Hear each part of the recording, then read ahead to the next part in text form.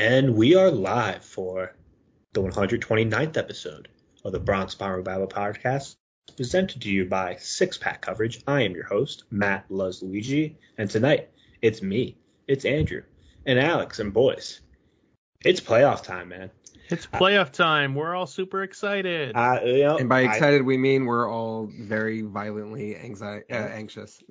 I know that this season has been pretty bipolar, to say the least. First half of the season was amazing. Second half of the season was close to a nightmare. But here we are, ALDS. Turns out that we are going to be playing the Cleveland Guardians in the best of 5 series, right? And like we said, boys, here we go.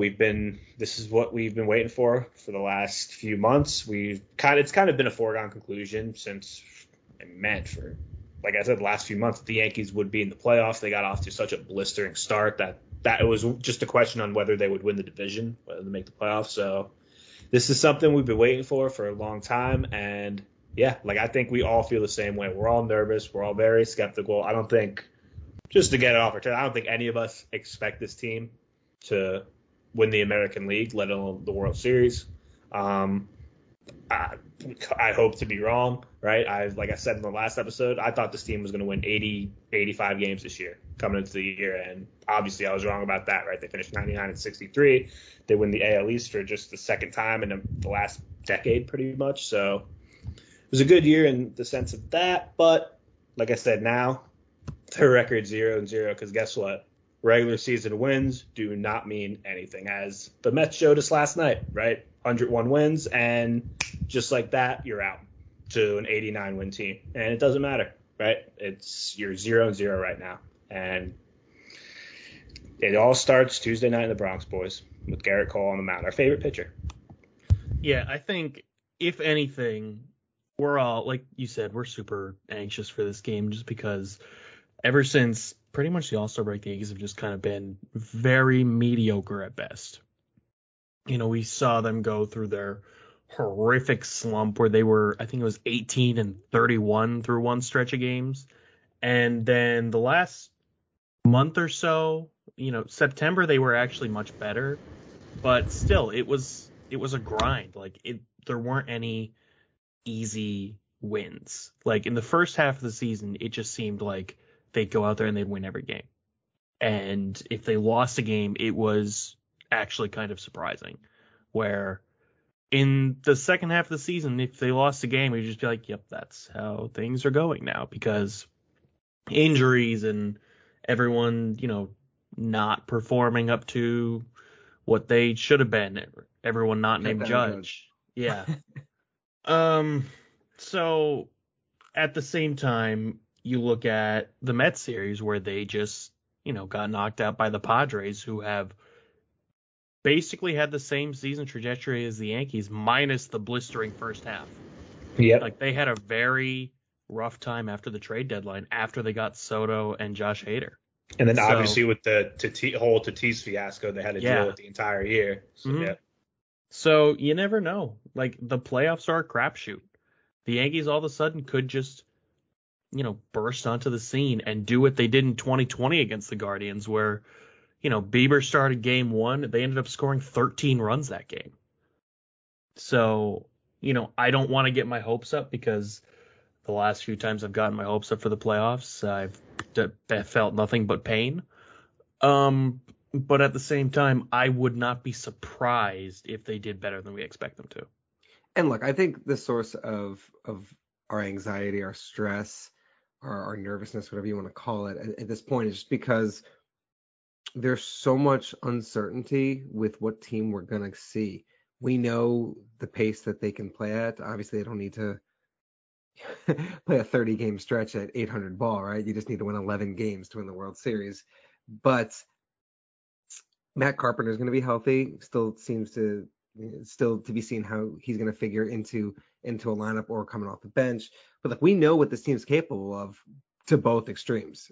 When they're hot, they're untouchable.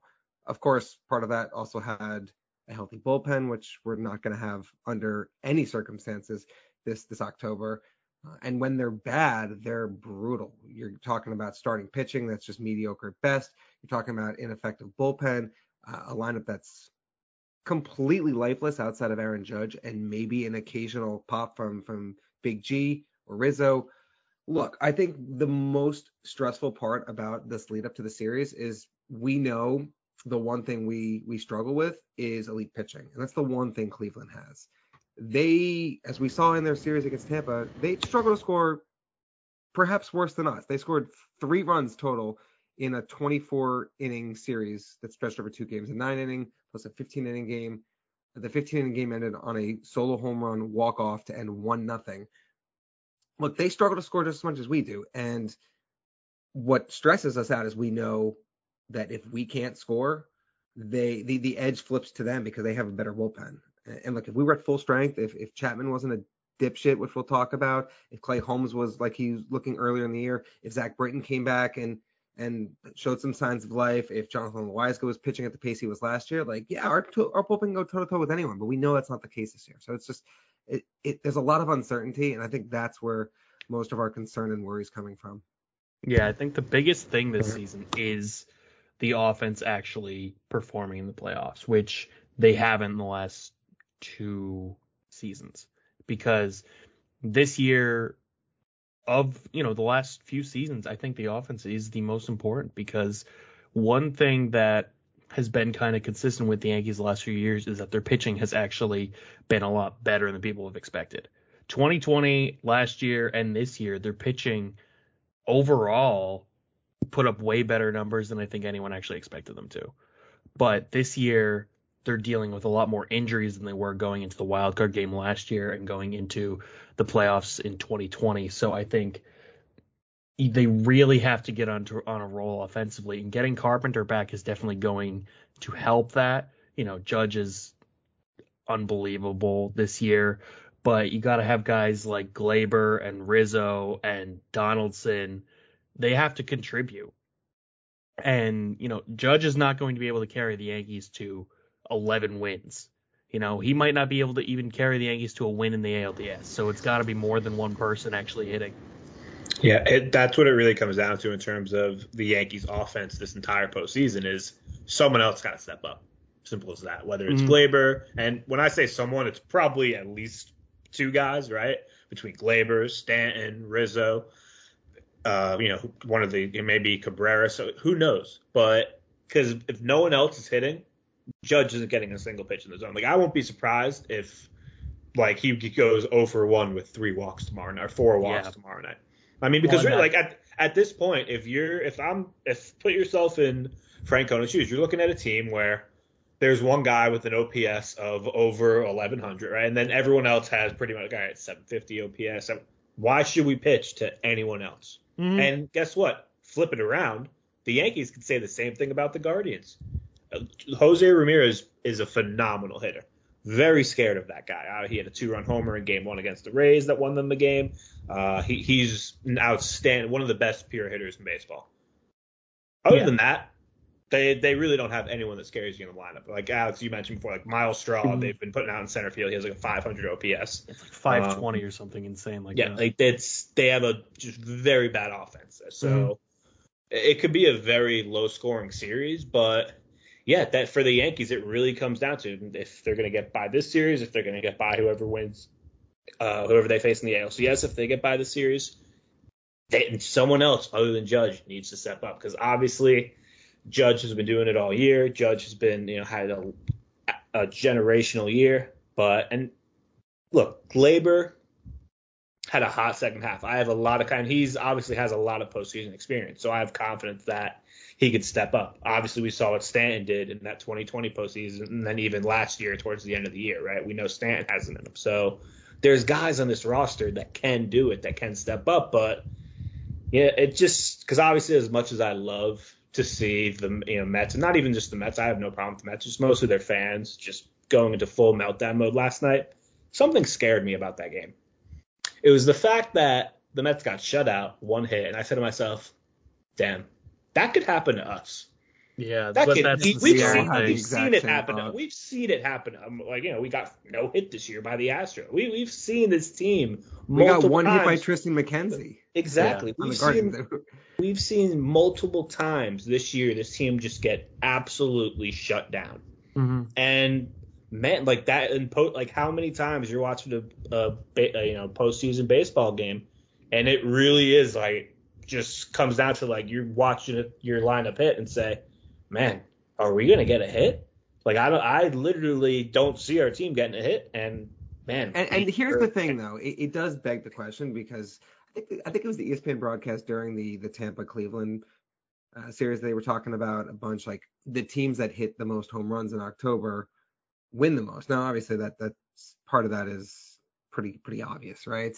But it does speak to the fact that you don't necessarily need to have a really good, well-rounded hitting team that can put together a lot of rallies and come through with a lot of clutch hits. We certainly know that's not in the Yankees' DNA.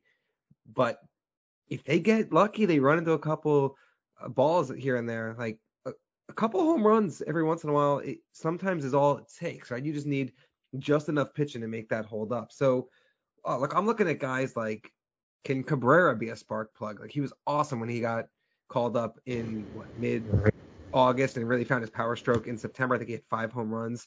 I look at a guy like Josh Donaldson, you mentioned really quickly, like just how the records mean nothing. You know, if the Mets won 101 games and it's all blown to shit, they didn't even make the LDS. The regular season stats mean nothing too. And Josh Donaldson's a guy who's been around for a long time, a former MVP, has a lot of playoff experience from his time in Toronto.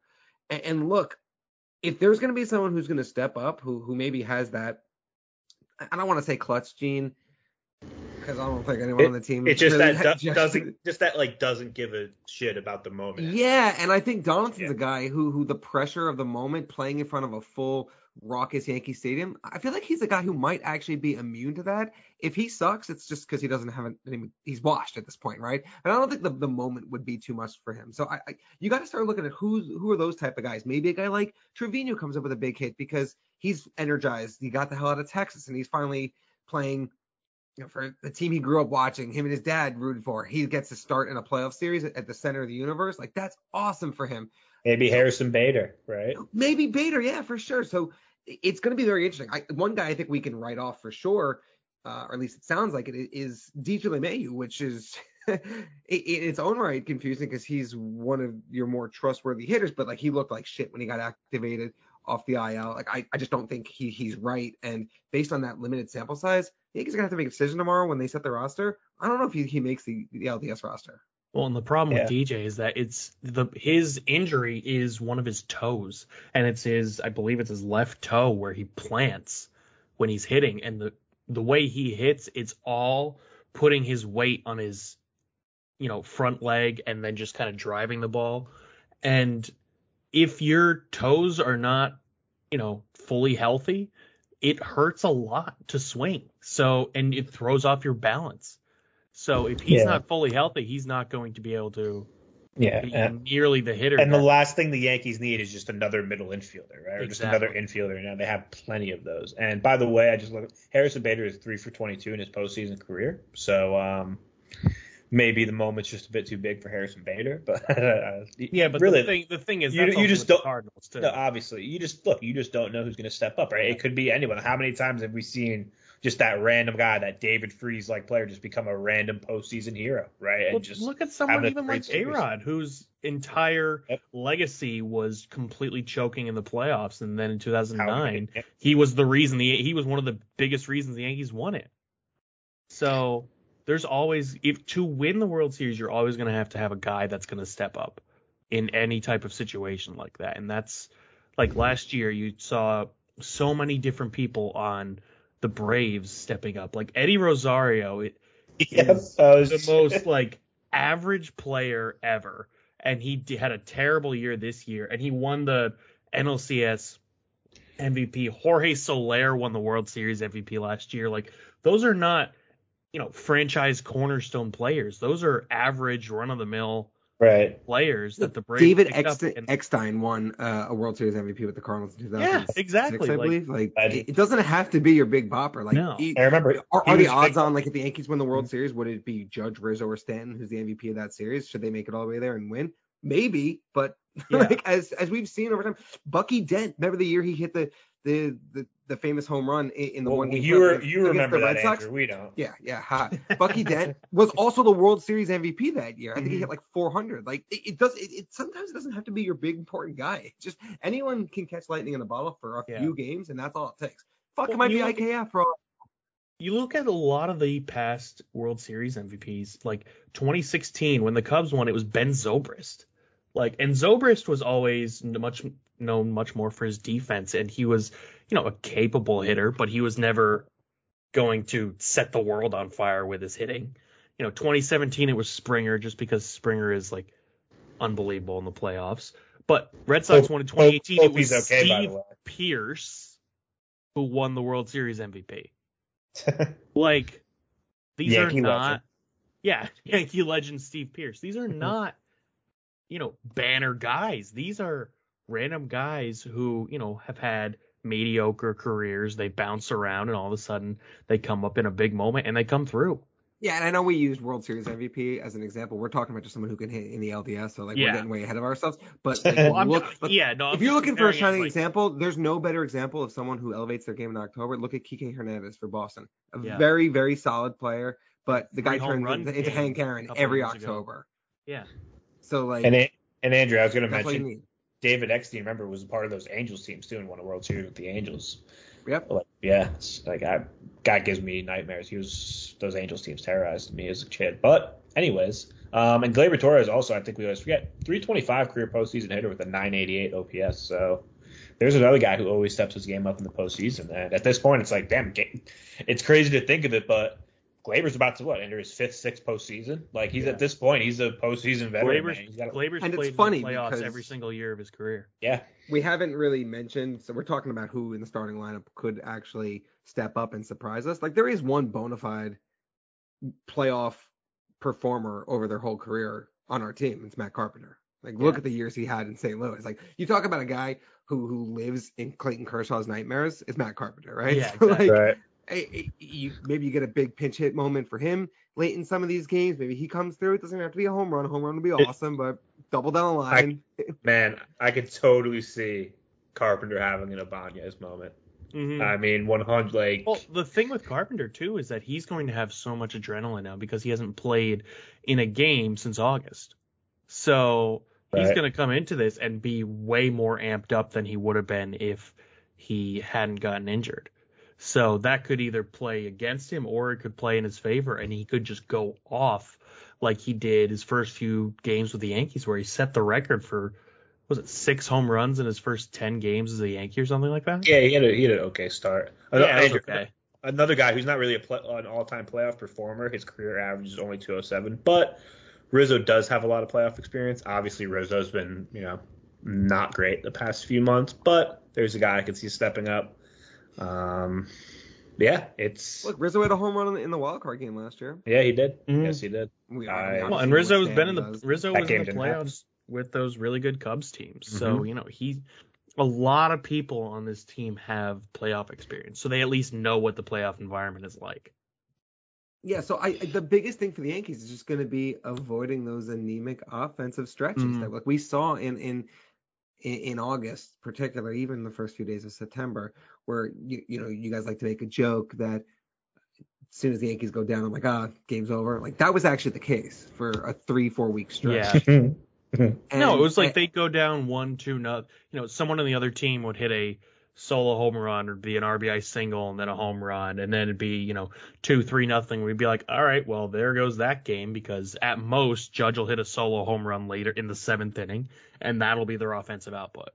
Right, it was a lot of late game home runs for Judge that really changed our perspective from thinking that team was getting shut at every night, but they kind of were. Look, if Garrett Cole, prone to home runs, gives up an early home run in this game, there's going to be a vibe of here we go again. The Yankees can't score. This game's over. Or you're down 2-0 in the 3rd inning, whatever it is, right? But look, if they show they got the mettle to rally, then you've really paved the way for your postseason. I'm not gonna say Yeah. like one win, one early come from behind win in game one of the ALDS is enough to set you to the World Series championship, but if you know that they're not just gonna roll over and die, like obviously in the regular season you may be mentally checked out when you get down early kind of thing. They're not gonna do that in the playoffs, but knowing that they actually have it in them to pull out those kind of wins is going to be very encouraging. I think the biggest thing to kind of gauge how they're doing early on in the game tomorrow is just watching how their at bats are. They don't have to be scoring runs, but in the first, 3-4 innings, if they're having good at bats or taking a bunch of pitches, they're getting base runners, they're really working Cal Quantrill. Like that shows that they're in the zone. Like in that span of August games where they just looked terrible and couldn't score, there were so many 1, 2, 3 innings where the opposing pitcher would be throwing you like 15 pitches or less. You'd see guys like Glaber and IKF just swinging at the first pitch, and they'd be putting up 2, 3 pitch at bats, and it was easy for opposing pitchers to just go through and mow the lineup down. Where when the Yankees are really in the zone, they work the crap out of opposing pitchers. They do not let up. So I think that's the key tomorrow is they have to be patient and not actually, let the opposing pitchers get to them. They have and to look, it remains work to the be counts. seen how the young Cleveland pitching staff can handle the moment, right? Like we know what they were able to do this season. They had a historic regular season and they looked untouchable against Tampa in those 2 games. But a raucous Yankee Stadium. Yeah, there's a bit of the youngest roster in bit of a baseball. difference So between facing the Rays at home and the Yankees at Yankee Stadium, because yeah. the Rays' best hitter in the wild card series was Randy Rosarena, basically, and he didn't do anything. The entire Rays offense didn't do anything. Are you gonna disrespect my man Siri? Yes, I am. Yeah, that was a brutal lineup. Like full disclosure, I'll just tell you, you guys know this, but I wanted the Rays to win because I'm going to be in St. Pete this weekend, and I would have went to the game. But obviously, the universe hates me. They specifically lost because they knew I wanted to go to the game. So Just that's for you, just yeah, right. Just that's how it for goes. you. That's how they had my face hung up in the locker room, and yeah. So Kevin Cash saw a picture of you and said, "Fuck that guy." Yep. I'd rather lose than have him an opportunity. That's kind of what see happened. playoff baseball. But yeah, that was. I mean, obviously it's the play. It doesn't feel like the play because I still in my mind the ALDS is still the first round to me. But obviously the wild card is the playoffs, and yeah, that was one of the I worst. promise you, it lineups feels you're like the gonna playoffs for the 4 teams that advance. Yeah, right. Absolutely. Yeah. I mean, there's some lineups from like the 2020 season. When Yeah. 16 playoff teams, like that Reds lineup. The Reds lineup, you had the Brewers who were under 500. Well, that's like there was the Marlins. Right? Well, that's I think that Reds team was like 29-31, but that was a weird. That was a 60-game season, so that's kind of weird. But yeah, no, and that's why you can't really count the 2020 season. But in terms Mickey of Mouse. in terms of 162 game seasons, that Rays lineup this past weekend had to be up there with the worst lineups we've seen. It was pretty bad. Part of the problem with them is that it wasn't just bludgeoned by injuries. Now they did have injuries, right? Like Kevin Kiermaier is out for the year, Mike Zunino is out for the Brandon year. Lau. There were some guys that they would have liked to have in there, but a lot of those starters just had shit years, and it's the guys that they've hitched their wagon to. And when I say they've hitched their wagon to, the Rays are really good at pivoting. Like the second, like they may wake up in a week and say, you know what, we got to trade Taylor Walls. Like it seemed like they were to give him the keys to the kingdom to play. I guess not shortstop because Franco would be there, but like maybe second base. Well, there's already been rumors about whether or not they're going to trade Glasnow in the winter. Right. So like, but you look up and down the lineup, and those are the guys that you even said in the chat. I think it was Friday during game 1, how like it doesn't make sense. I just want 1 year where the Rays try and pull this stupid shit where like they think they're smarter than everyone else and they actually just go 72-90, something like that. Yeah. Like you kind of get lineups like they had in that wildcard case where like 7 people up and down the lineup at any given moment they can string together hits and score 7-8 runs and just burn you like they've done to us. But then you look at it and everyone's hitting 160, everyone's OPS is under 700. You're like, how the hell do these guys ever score? Exactly. And even a guy like Franco who has all the talent in the world, who's the number one prospect. His first season last year, he looked unbelievable. This year, he dealt with a lot of injuries. He was not very good this whole season. And, the Rays signed him to the biggest contract in franchise history. They signed him for 11 years. So, it's just guys like that who the Rays, like you said, hitch their wagon to, who, they don't even perform, and yet the Rays still somehow manage to put together 90-win seasons every single year. Yeah, we kind of go over how they worship Satan, but yeah, I feel like there's even been years where the Rays will have like 95 wins or almost 100 wins. And I'll say, man, like they'll look at their lineup and say, how that? Like I get they always have good pitching, but it's like, how did this lineup accumulate 90 plus wins? Like, what more am I missing? But they're the Rays, and they're eliminated. And let's look at these pitching matchups, guys. So the first pitching matchups for the first 3 games are already announced, right? So we got Kyle Quantrill versus Garrett Cole, game 1. Our favorite ace, obviously. Game 2, Nestor versus Bieber. Very scared of Bieber after how he looked. Yes, it was the Rays, but he still looked phenomenal.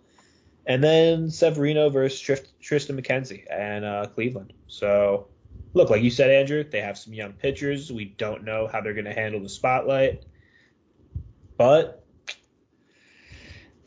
you can't ignore the regular season they had, man. Like those numbers. Tristan McKenzie was under 3 ERA. Even Cal had like a 3.38 ERA this year. He was really good, and that's their number 3 guy. So I think the one thing that's really working for the Yankees though is Quantrill is like since he was traded to the Guardians, his ERA is like 2-ish at home, and he hasn't lost a game at home. So I think him starting on the road is going to be huge, just because he might be one of those guys that thrives off of the home crowd. And he has one start against the Yankees this year. Granted, it was in April, I believe. Yeah. It might have even been that come from behind win, where I think Nestor had like Oh, is that the one where IKF hit the the Miles Straw game? I think Quantrill might have started that game. He pitched in the 7th inning, 6 1/3, 3 earned runs, only had 2 strikeouts, but like he's pitched in Yankee Stadium. Granted, if it was a Saturday or Sunday afternoon, it's not exactly the same thing as a Tuesday night in prime time at Yankee Stadium in the playoffs. Yeah. But we've seen him before, so there's some experience, and the Yankees didn't fare great against him, but they didn't get completely shut down either. Yeah, it's not like the times they faced McKenzie and he's just absolutely mowed them down. The thing, then honestly, like Bieber is a fantastic pitcher, and he's had some really good seasons, but I don't really think the Yankees he's ever fully shut the Yankees down. Obviously, he has the potential to do it, and I would not be surprised if he went out there and throws 7 innings with 12 strikeouts and 2 hits allowed. But there was a 2020 season, the first game of the playoffs. Then the Yankees destroyed him. There's been a couple other starts he's had against them where he didn't really pitch that well. So, maybe he's just one of those guys the Yankees get to. And if that's the case, then it's a good sign for the Yankees. And yeah, we already mentioned it. We all remembered that, 2 years ago, his playoff start, how he absolutely hammered him. But that's something you just can't bank on again, right? I think we all know that. But yeah, that's something that he looked phenomenal. And it wasn't just, obviously it's the Rays, but did you see like his location? Everything was blown away. He was just placing the ball like every time.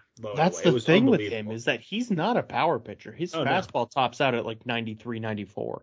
But everything about him is where he places his off-speed pitches, which is one of the reasons that the Yankees could struggle a lot against him, is because you throw an off-speed pitch low and away to every single right-handed batter in the Yankees lineup, except for maybe Judge. Chances are they're probably going to swing and miss at it.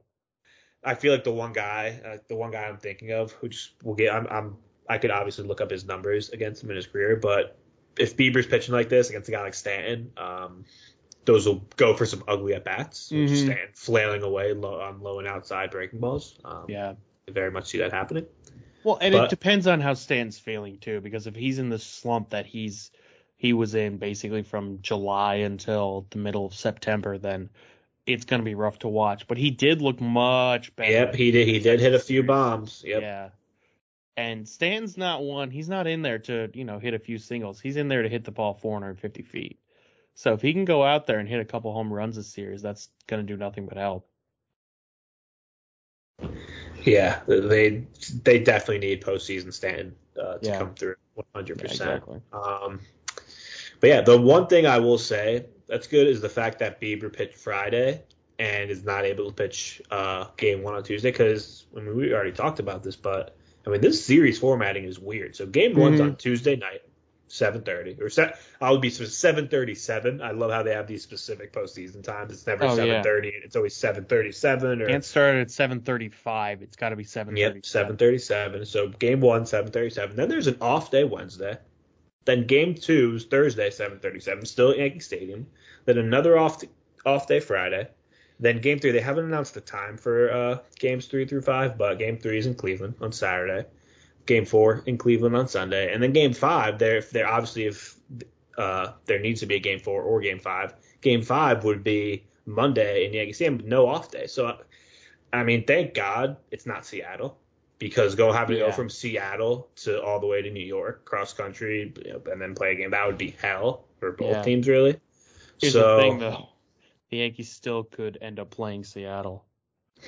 No, it's definitely I thought about it's that, definitely Alex. true. It's funny because the LCS schedule is the exact same way. Games 3 through 7, the last 5 are on 5 consecutive days. So you have no off day. If you have to fly from Seattle to New York between 5 and 6. It's the same thing. Obviously, Seattle would have to beat Houston. We'd have to beat Cleveland to get there, but it's on the table there too. Yeah, exactly. I'm taking it one series at a time, right? Yeah, I know. We've I'm not done that too much. You guys are we talk ahead. about how we have no confidence in this team, even win then one here we are series, talking about the World Series. Yeah, no, Andrew's talking about like World Series MVPs. Like, I honestly look before I'm not. This is some insider. The whole point of that segment was to show that people you don't expect can show up in October. I'm just going to tell the audience before the show, Andrew is hypothesizing an IKF World Series MVP campaign. I did not say those words. Yeah, I'm just messing with you. But I can't lie here. I definitely heard him say those words. He's lying to everyone. He's making the posters. He's making like a website and everything. It's crazy. Andrew, closeted big IKF. Up on board. Yeah. There's a secret hashtag too. Oh my God. First time people to use it. Hashtag actually a good defender. But yeah, like it really does go. It could be just the most random of players who has that big postseason moment, right? I mean, like IKF could literally, hit the game-winning hit to send us to the ALCS, right? And I mean, that's kind of the one place he's shined is hitting with like runners in scoring position because he is pretty good at just hitting the ball on the ground and getting base hits, which is in those moments, obviously, that's very acceptable. But in all other moments, he's pretty bad. So that's the IKF conundrum. Well, the thing is, he'll do that, and then and then he'll have a big hit, and then the next inning he'll go out and underthrow a ball to first. Yep, and it will somehow it'll miraculously get ruled a hit. Yeah. That first big IKF error is just going to be a game breaker. I'm really we need to avoid that at all costs. Oh God. And Andrew going to explode in the chat when that first IKF error hits. Wow. You act like it would be just me. Oh, no, you're right. It'll just be you. We'll all be like, now that you said that, I'm gonna what an unfortunate turn of events, and you'll just be screaming. Now I'm going to specifically stay calm for IKF's first error. Well, look, guys, let's not bury some of the lead here, and part of what we talked about at the beginning of the show was pitching, and how Cleveland terrifies us. Like, I don't want to gloss over how we feel about our bullpen because we haven't given them enough shine yet, and when I say shine, I mean hate talk. So I was about to say, is shine the right word here? Here's the thing, right? Like we talked about it. They have one scary hitter. Now, would I be surprised if this Guardians lineup all of a sudden looks like the 27 Yankees against our bullpen? No, I would not be surprised at all. But I do think that this is a series where we could definitely, like, if we were playing Seattle, I would be very nervous because they're hitting very well right now, right? I mean, we saw what they did when they came back from down 8-1 at Toronto. I mean, that's an explosive offense right now. And I think we do match up well with the Guardians because even though their pitching can shut us down, I mean, like we said, that offense is just we just avoid the we have to treat J-Ram like they're going to treat Judge. Like, it's simple as that. If any situation with some sort of leverage, do not give him a pitch in the zone. It's just as simple as that. Make anyone else beat this. The biggest thing with the Guardians is that, like, both these teams have their one marquee hitter who is the guy that you cannot let beat you. But the difference between the lineups is that the Yankees have a bunch of guys that can supplant Judge and actually, come through for all the times the Guardians are going to be pitching around Judge. The Guardians don't have another guy that you can really be scared of. Like, Well, look, I don't want to say that's 100% true here we go. because you know where I'm going with this, right? Yeah, I know where you're going with it, but it's still wrong. It's funny because I know how much you hated on Franmil Reyes, and they DFA'd him, and he's out of the picture. But look, Josh Naylor is a very decent hitter. He's Hank Aaron against us. Like that's something we gotta. I know, but at the same time, it's like I'm not scared. If you compare Josh Naylor in a playoff game to someone like Rizzo or Stanton, I'm taking Rizzo or Stanton 9 times out of 10. Yeah, in a playoff game, but in a playoff game against the Yankees, it's closer. Yeah, I guess. Something about facing us elevates his game. I don't know. It's more like something about facing Cole elevates his game because he always seems to hit a home run off of Cole. Yeah, that's very true. But all right, this was the Guardians lineup they rolled out against the Rays in their second game, right? They gave me the Rays one. Kwan, Rosario, J-Ram, Naylor, Gonzalez, Jimenez, Brennan as the DH. That's actually incredible. Austin Hedges, who's probably one of the worst hitting catchers in the league, and Miles Straw in center. Yeah, it's a good lineup. I mean, that's brutal. That's like actually brutal. Now, like I said, would I be surprised if that lineup finds runs against us? No, not at all. You know who's gonna? There's some random guy like Owen Miller is gonna torment us. Like Owen Miller is going to hit like a 3-run home run at one point and make a. The Yankees will be up 2-0 and he'll make it 3-2. Will Brennan postseason hero?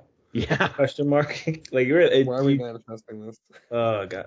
Look, Andrew. I know the Guardians are all listening to our podcast right now, but yeah, you got to be prepared for it, right? We're at least like we said, the last few years we were so hopeful, and then we just got so let down and such heartbreaking ends to the season. This year we're ready.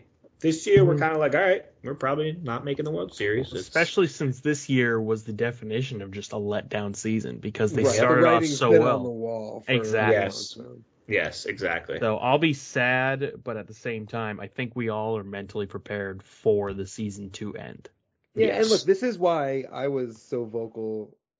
Some other people, both in our chat, across Twitter, were too. When the Yankees started nosediving, everyone was like, "Oh, what are you talking about? Look at their record. Oh, look, they still lead the league in runs scored." It's like, yeah, they lead the league in runs scored because they have like 7 games where they scored 13 or more runs, and they've averaged 2.9 runs over the last 3 weeks. Like, people couldn't separate the things. They would just try and see the bigger picture. Oh, they have a 10-game lead in the division. It's like, the division doesn't matter. Like, if this is the team that shows up in October, we're fucked, right?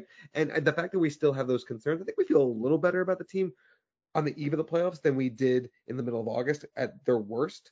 But the problem is that we know that team could still show up at any moment. So it was very eye-opening when they started to struggle because it kind of broke through that level of invincibility we had. Like, they were playing so well, and you knew they couldn't sustain that level of play, but it was tough to have some perspective and think like, wow, is this team really just going to be an unstoppable force all year? And if they were, then we'd feel bulletproof right now. But I think that's really where it all changed. And it basically said, like, no matter what happens the rest of the year, we know that the team has this in them, and it sucks. And if it shows up, we're fucked. Yeah, exactly. Yeah, like, I think the perfect way to put it with this team is, the ceiling's pretty high, right? Mm-hmm. Like, when this team's at their best, like, they could beat anyone and win it all. But the floor is also But that floor is literally in hell. Mm-hmm. Like, this team could go out and just score like 2 runs over 3 games and get swept by the Guardians. Like, it could happen. Now, the one positive, I think one of the positives we have going for us is the fact that Bieber can't pitch game 1. Because with all these off days, right, if he was able to pitch game 1, like, they could throw him back out there game 3 if they wanted to. Yeah. Right? Like, it could just be like, especially if the Yankees went up 2-0, they could just throw him out for game 3. Yeah, they could throw him like 5 innings game 1, 5 innings game 3 if they want to. Now, obviously, he's pitching game 2, so that he'll probably, if there's a game 5, they'll probably pitch him then. But yeah, it's definitely concerning to see their pitching and just to know that, hey, like I said, I know, Andrew, you felt the same way. Seeing that Mets game and seeing them get one hit just scared me. The first thought in my mind was, damn, this could happen to us. Like this could literally happen to us, and that's a scary thought because what reason do teams have to pitch to Judge? There is no reason. Like, all right, he has his record. He was literally the best hitter we've seen since like Barry Bonds and the steroid era. What point is there to pitch to him until another guy in the Yankees steps up that proves they could beat you consistently?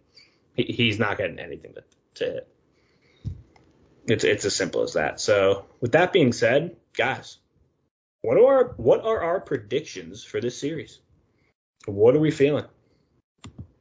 Who wants to go first? Okay, I'll go first. I'm gonna go first. Okay. I'm just gonna say Yankees in 4. I know I've been pretty pessimistic about this team. I get it. But I think they show up. I think Cleveland is just not going to be able to score. I think the Yankees will be able to manufacture enough home runs off their best pitchers to edge out these games. Whereas I don't think they're going to have to face this bullpen down too many times because, I mean, this Cleveland offense is really bad. And I have confidence that, as much as we give Cole shit and, like you said, Naylor kills Cole and he's had the home run bug all year. I do think Cole and Nestor both step up and deliver big starts. I think the Yankees win those 2 games because just think we're all talking about how bad this Yankees bullpen is. Like they know that too. So especially with these off days, like Cole, they're going to try to stretch Cole and Nestor out as much as they can.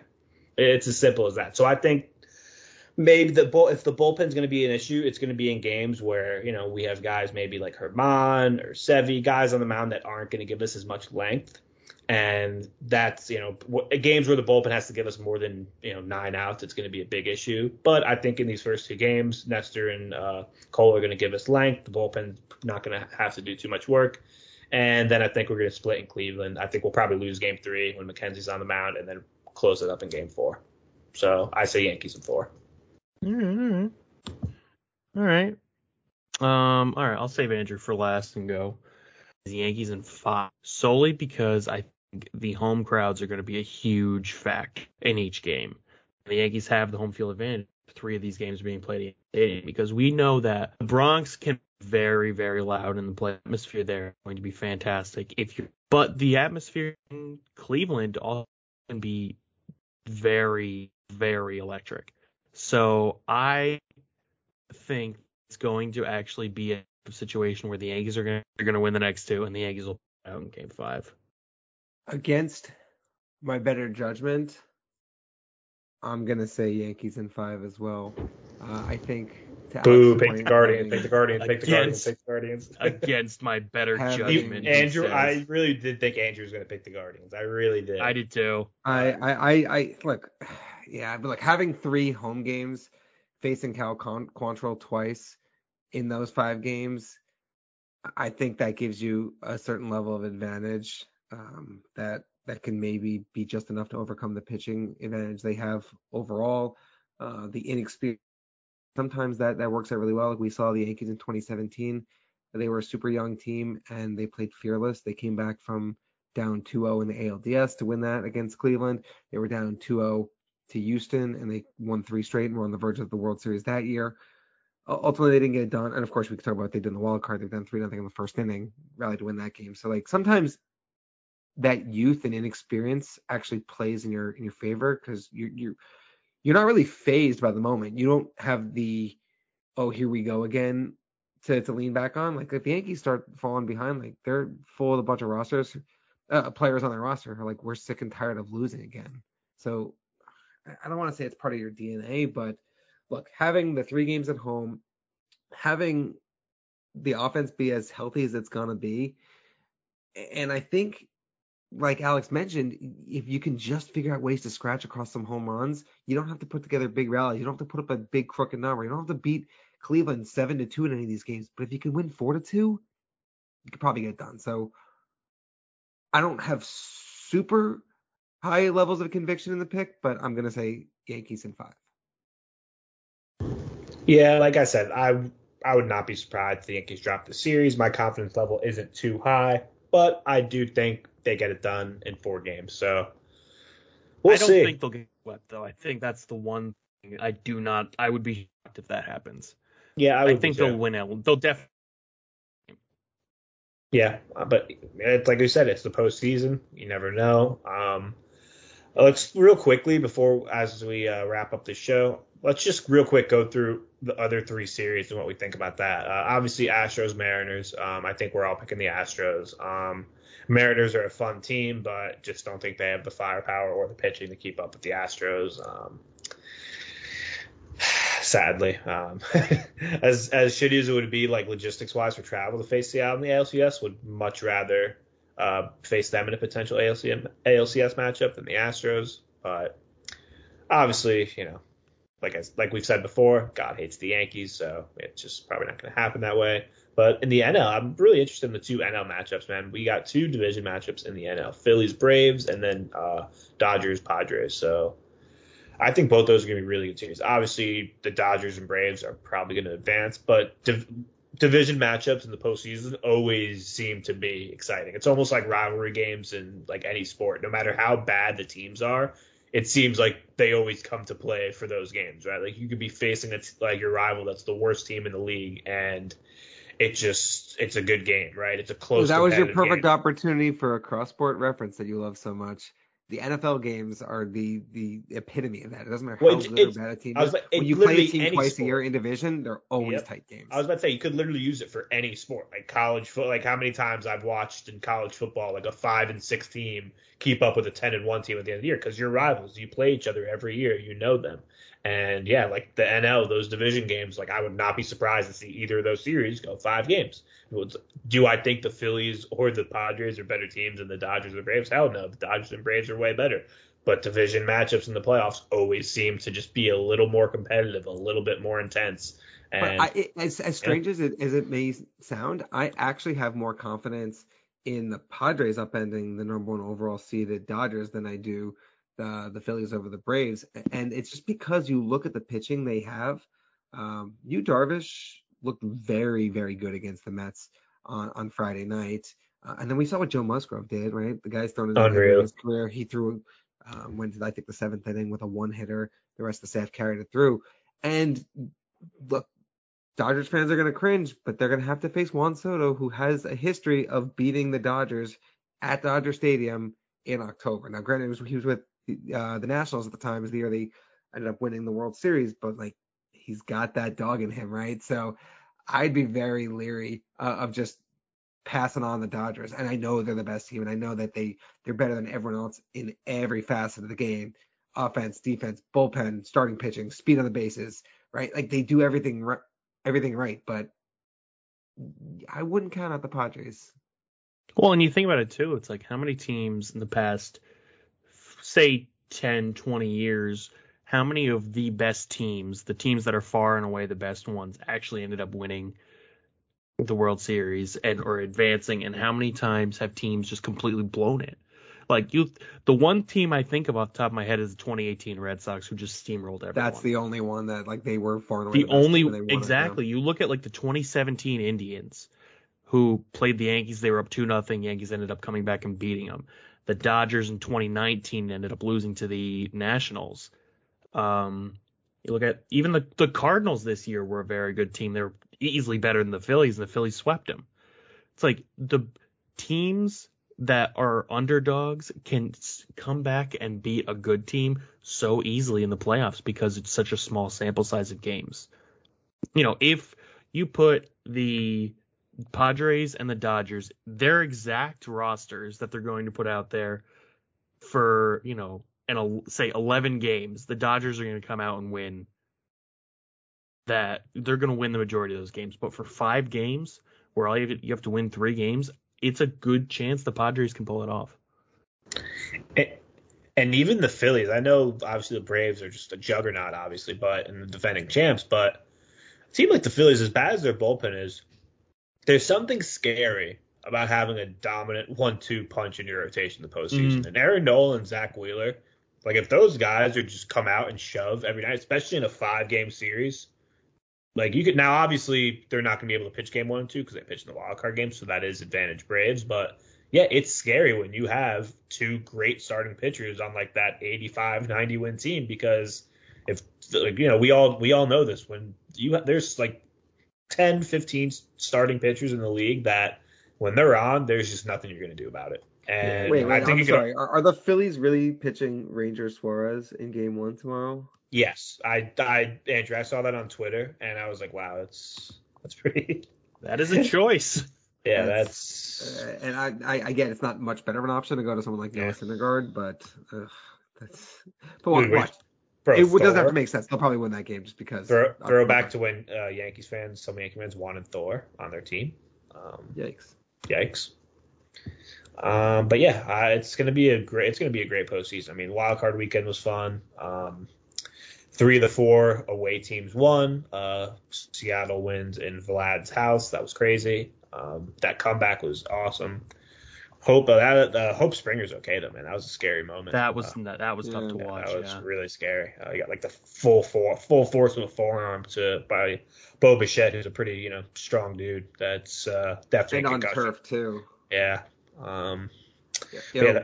F's in the chat though for Albert Pujols and Yadi Molina. Mm-hmm. And also something we should mention that we didn't mention is I don't know if F's in the chat are pouring out because it's more like a rest in piss to Aroldis Chapman, who is not going to be on the postseason roster, and his career as a Yankee is done. And it really is to the point, the fact that it comes out today that he wasn't guaranteed a spot, so he didn't show up. And it's like, man, you had a 4.5 ERA this year. You've given up so many big home runs in the postseason. You literally had so many blow up outings just this year alone, let alone the years prior. What made you entitled to think you had a spot, man? It really is just rest and piss, man. I think with Chapman, the biggest thing is his ego, and there's no better example than this, because there's been so many times where he came in and it wasn't the ninth inning, and Michael Kay talks about it a lot, where it's like being the closer and being in the ninth inning and ending the game, it's a lot of an ego thing, especially with Chapman. So even though he was awful this year, the fact that he wasn't guaranteed a roster spot, affected his ego. And he's not exactly a team player, so he chose, to basically just not play instead, which good riddance. Yeah, it really is just nice to just not have him anymore. Nice to not deal with that.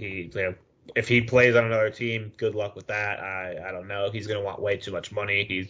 I could totally see him just not being signed by the start of next season because he's just going to command way too much money, and everyone knows he's washed. So, yeah. Right, and now he has this whole personality issue. He was already a garbage person to begin with, right? A criminal, and had the whole DV problem. But the Yankees put up with his shit and stuck by his side through so much, only for him to just spit in their face like this. Piss off, dude. Yeah, like I said, rest in piss. We got postseason baseball ahead of us, guys. At least we know he won't give up a back-breaking home run to Jose. Yep, it'll be someone else. Oh yeah. It'll be Miles Straw. Oh God. But guys, any final thoughts before we wrap this one up tonight? Go Yanks. Go Yanks, man. Yeah, we'll be with you all postseason. Hopefully we have multiple episodes, multiple happy episodes, maybe some. Hopefully the next episode is not Andrew screaming about how much he hates Garrett Cole. Yep, that would be nice. That might happen even in a win. Maybe. But for Luigi, for Andrew, for Alex, this was the Bronx Bomber Battle Podcast, and let's go Yanks.